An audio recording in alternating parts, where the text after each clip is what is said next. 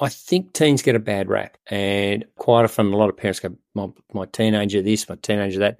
But teenagers' bodies are changing. They need more sleep. They can sometimes grunt a lot, but, it's so lovely to have teenagers, the conversations you can have and watching them make their own choices, decide what they want to do with their lives and really start to become independent.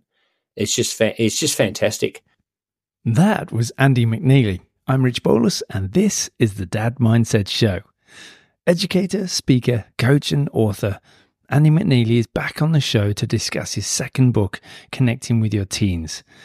Now, not only has Andy worked in education for 20-odd years, but he and his wife Sandy have brought up 3 children who have now gone through or are just finishing going through their teenage years. And one of the things that Andy is most passionate about is the importance of having strong, connected and nurturing relationships. And that's why he continues to do the work he does. I hope you really enjoy this chat with Andy McNeely.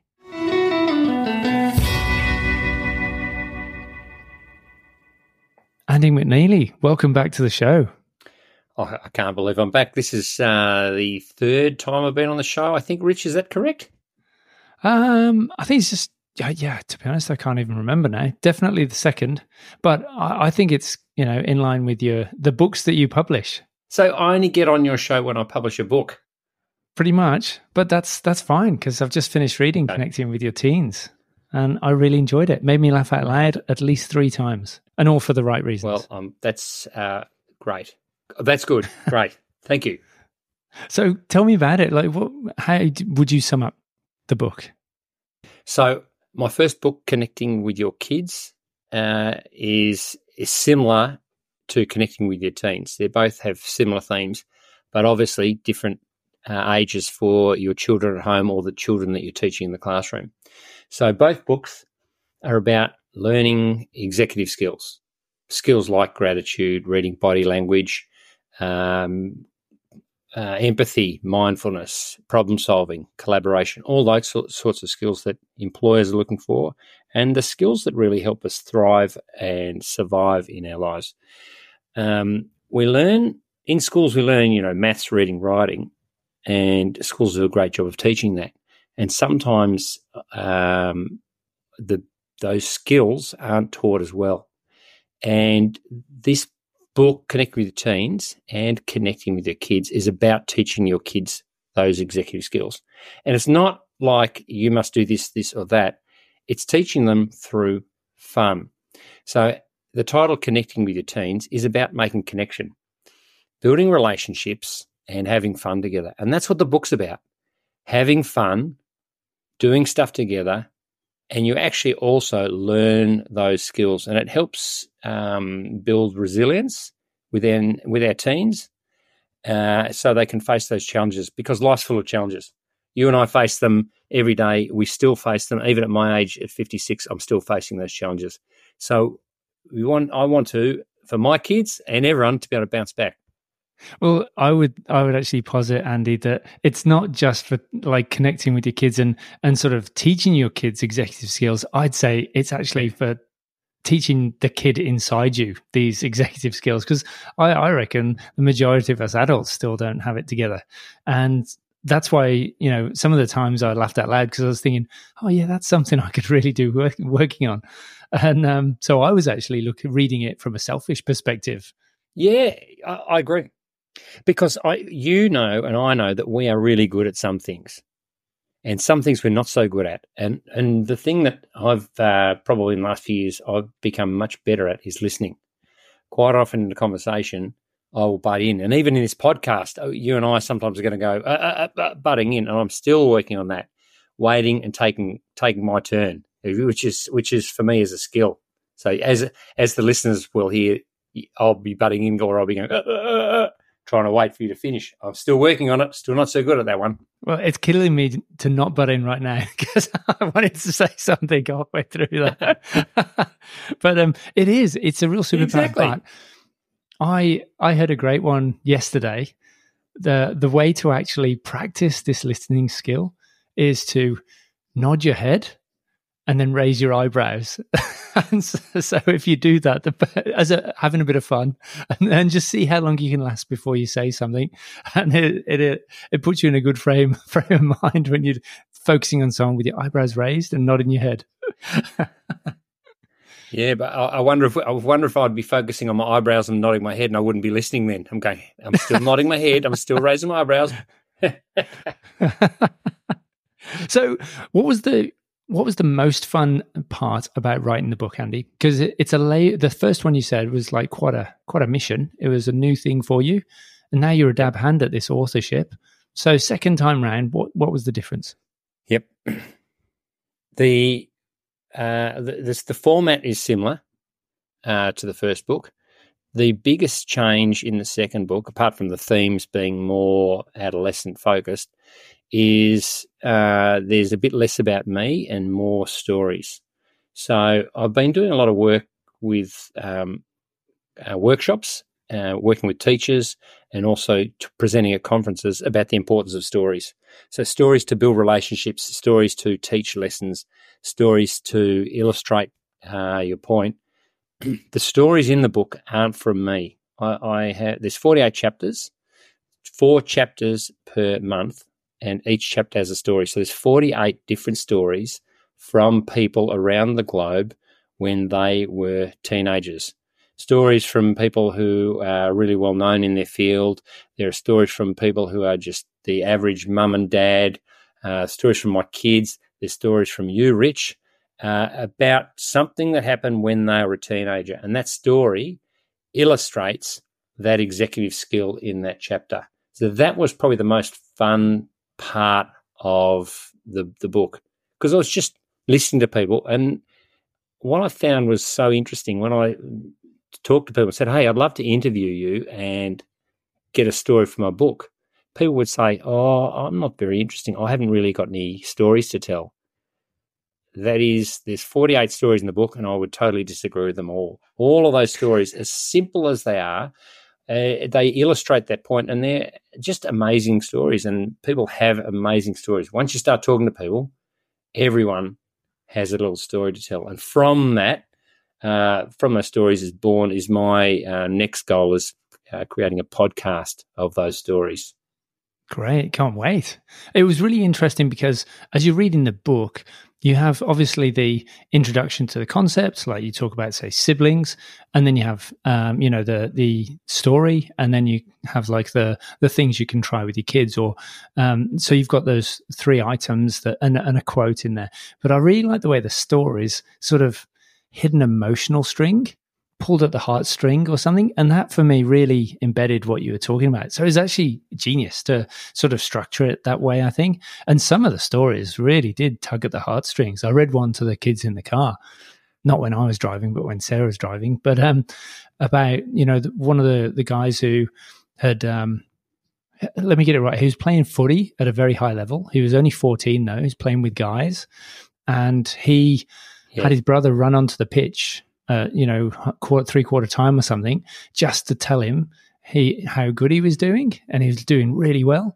And his brother was huddled with the men, trying to act bravado and everything. He turned to his brother and told him to get off the pitch. He wasn't interested in what he thought, and that was the last thing he ever said to his brother, because his brother got hit by a drunk driver that night on the way home, and so he was just devastated, like that he had not shown interest in his brother's feedback at that point. But what an incredibly devastating way to learn that lesson. So the stories had those really poignant tales that really hammered home some of the concepts.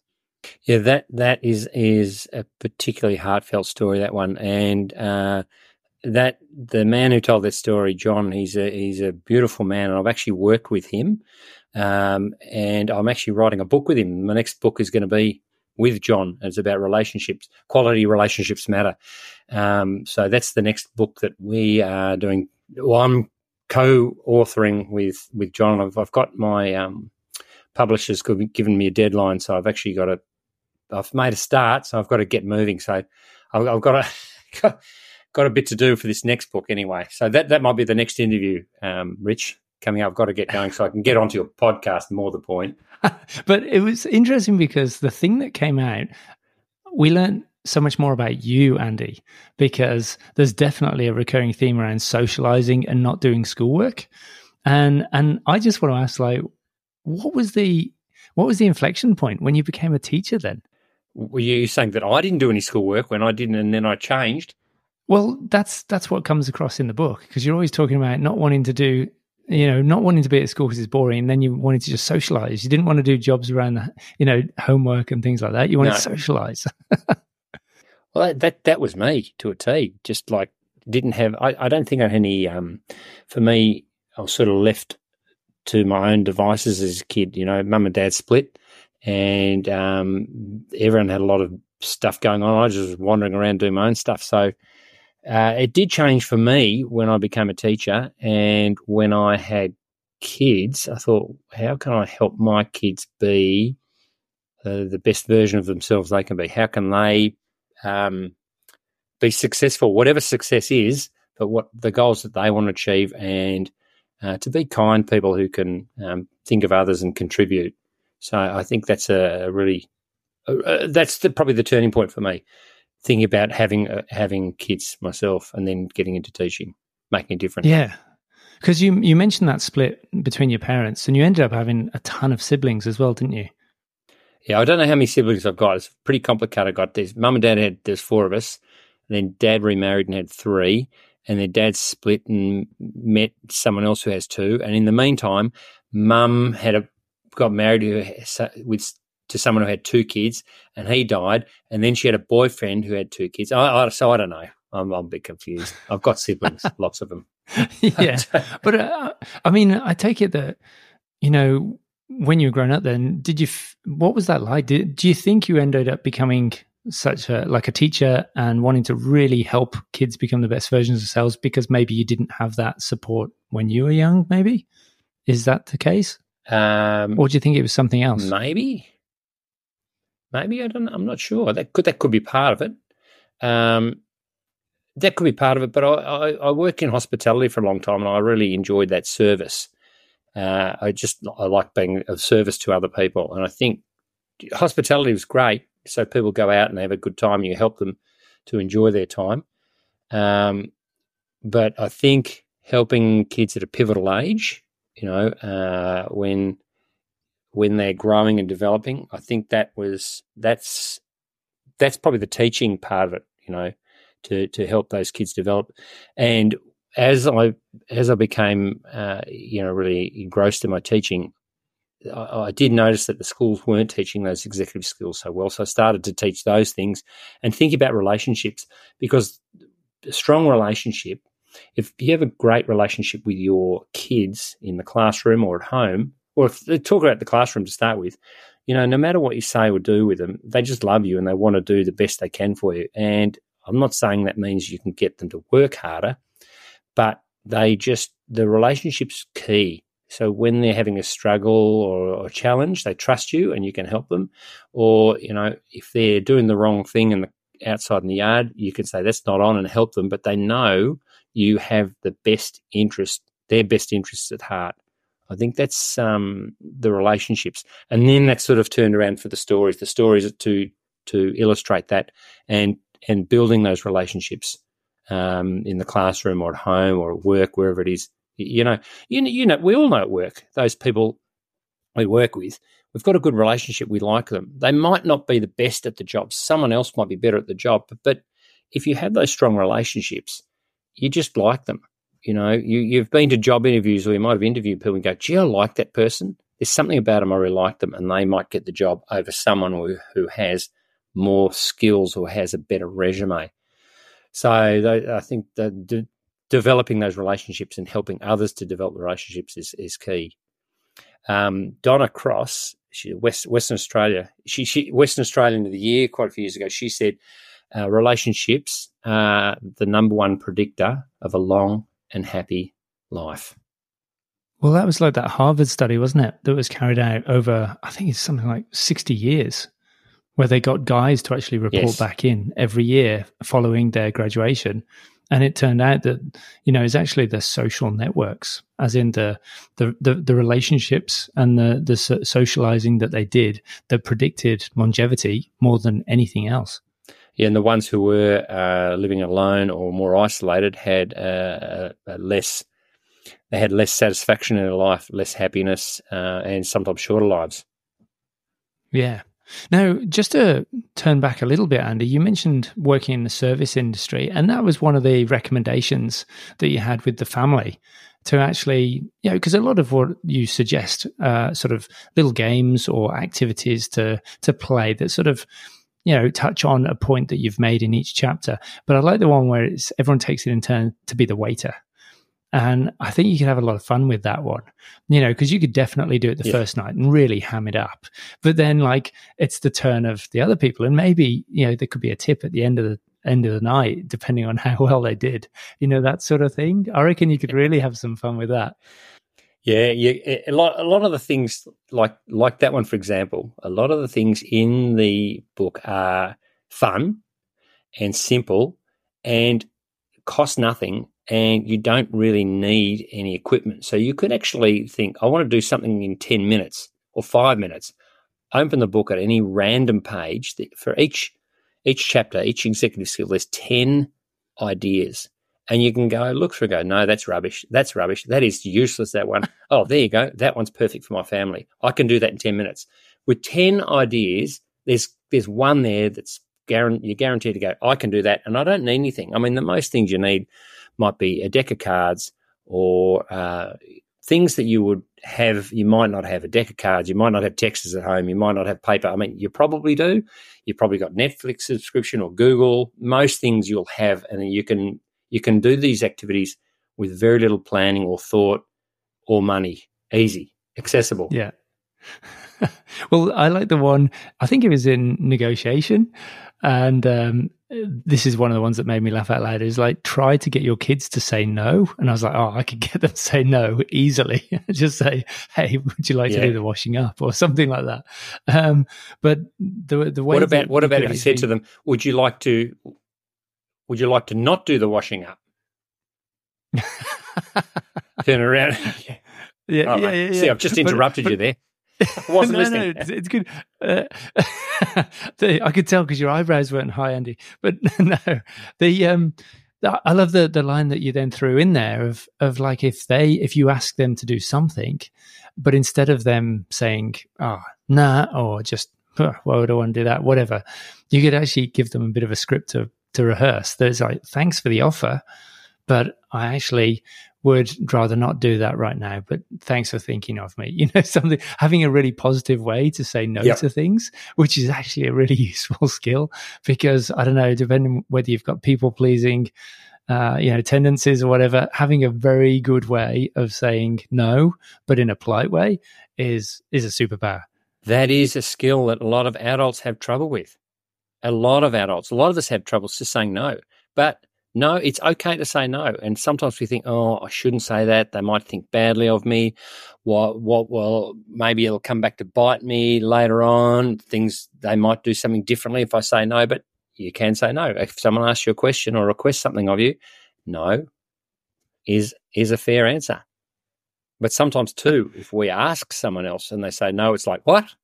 How do I handle that? How do I handle it if I ask you to do something, Rich, and you say no? I can say, yeah, no problem. Or I can go, well, what do you mean? I thought you'd say, yes, what I do, this is really bad. Rich doesn't like me. All this sort of stuff going in your head, Yeah. And that's why I think the activities are actually more for training our own little inner child, because I think these are things that we all need to practice and hone and learn for the first time in some cases, definitely for me. So thanks for that, Andy. It's been great. As a parent too. For me, I continually, muck things up. I've got 3 kids, 2 adults and a 16-year-old now, and I still muck things up all the time. And my kids are really good at telling me I do muck them up. So, they're good things for me to practice too. So what do you think you're winning at the moment in the parent stakes? I would say winning at my kids, the independence that they have, is fantastic. So Finn has just finished his VCE. He got a really good score. He did all the study. I never said you should do your homework. Never. Sandy and I never said you should do your homework. He did it. It's his life. He's got to do it. And he actually worked really hard, and he's moving up to Brisbane to study nursing paramedicine. He's moving up next week. So he's an 18-year-old who says, I'm going to do something different, move up, move out. I'll be right. He can cook, he can clean, he can organise, he can get himself a flat, he can get himself a job, and he's just going. So that's just where I think I've done really well as a parent, both myself and Sandy. And Daisy's just finished her degree in nursing. She's going off tomorrow on a trip to South Australia with 3 friends. Then she's going to Thailand. She's been over to Europe on her own, so she's really independent. Monty, he's very independent. He heads off. He gets himself to work and back. He's got a lot of dreams, aspirations, but he's getting himself organised. He's sometimes I'm like, I don't know. I'm not sure. He because of his dreams are of parachuting and anything dangerous, but he's sort of now thinking, and he wants to get a motorbike, but I can't say anything because I've got one. But he's getting himself organised to study his aviation degree to become a pilot. So, that's, I think, their independence, which is something that I'm really proud of. Probably the other thing I think I'm winning at, I'm doing really well, or we're doing well as a family, is just we like spending time together. A lot of those games and stuff that a lot of the stuff in the book came from all the things that we've done at home over the years. We're board game and card game players, so we play a lot of games. So we just sit at the table some nights and play games instead of watching a movie or watching telly. Just someone will say, yeah, let's get that game out and let's play. So that's just been that time together is really great. So what's the most popular game du jour?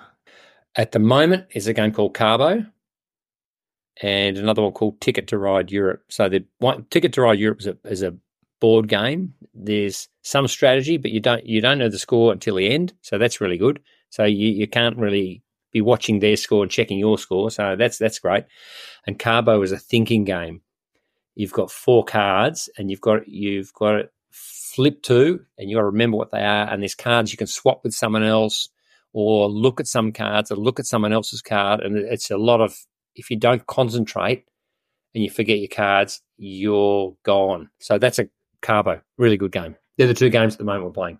I'll have to check out Carbo because actually Ticket to Ride Europe, we picked up from an op shop last week when we moved up here and it's been epic. Really good fun. Loving it so far. It's so much more involved than just Ticket to Ride, which we also love. So I can't recommend it highly enough.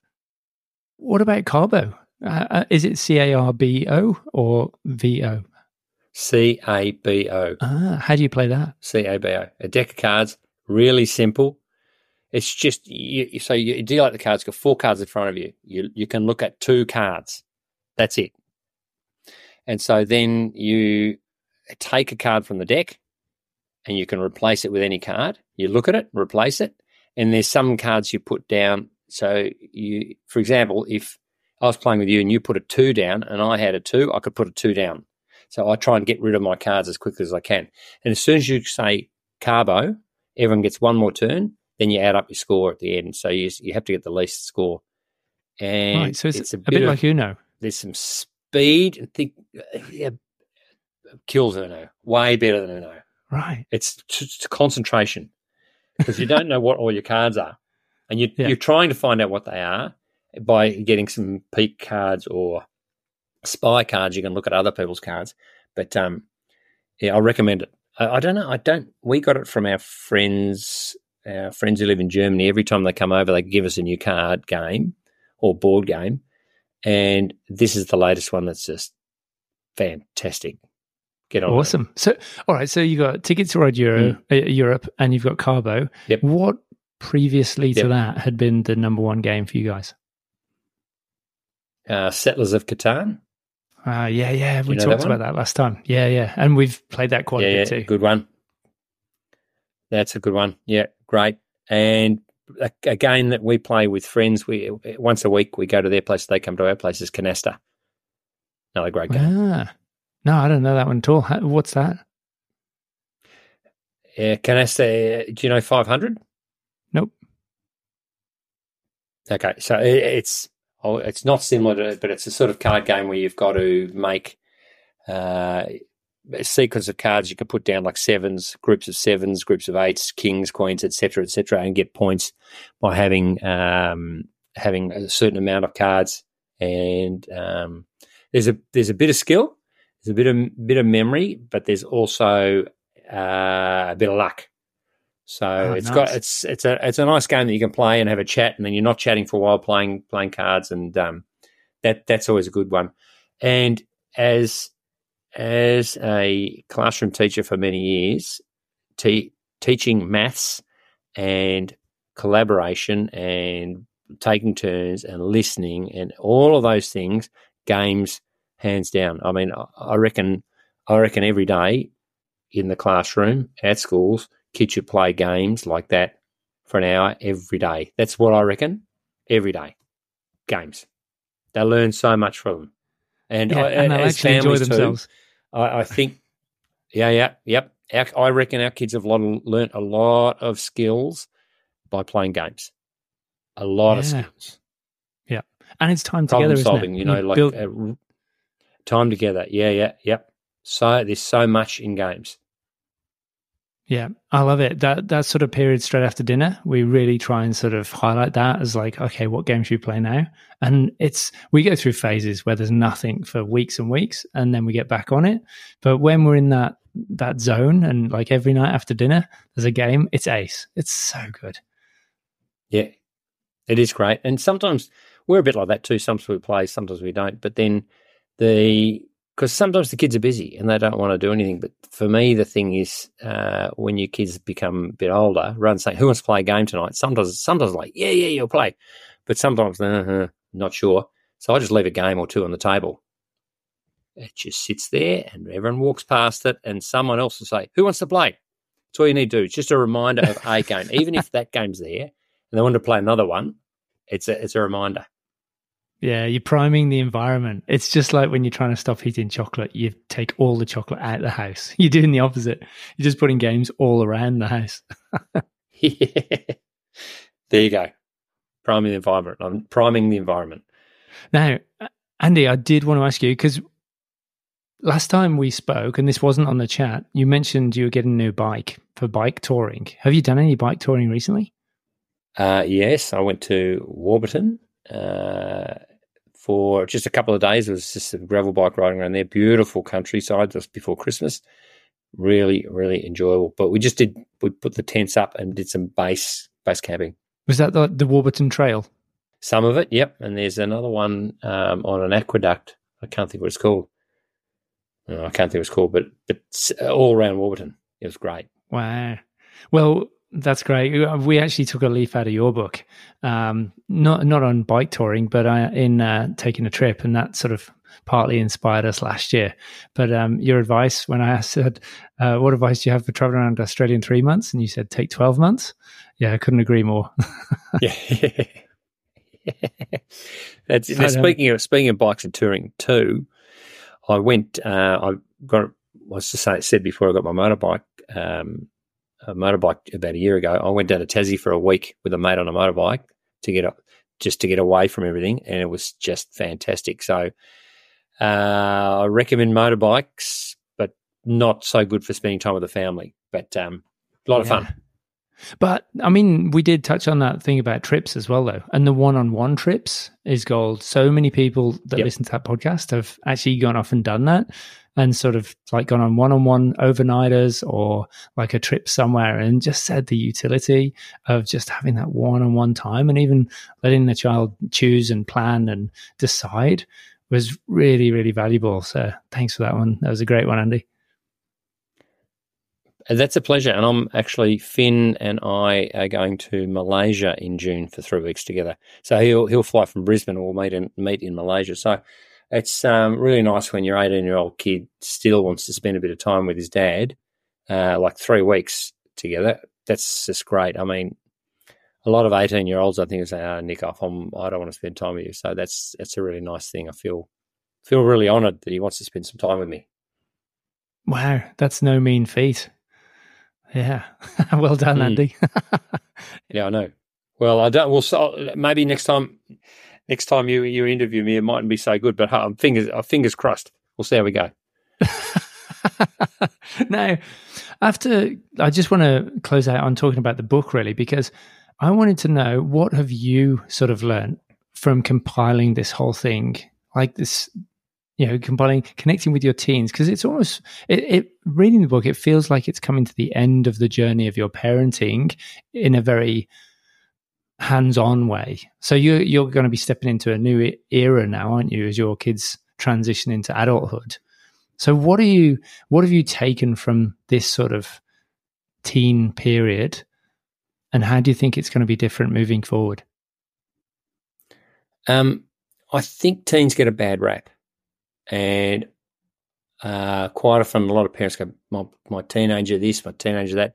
But teenagers' bodies are changing. They need more sleep. They can sometimes grunt a lot. But, it's so lovely to have teenagers, the conversations you can have, and watching them make their own choices, decide what they want to do with their lives, and really start to become independent.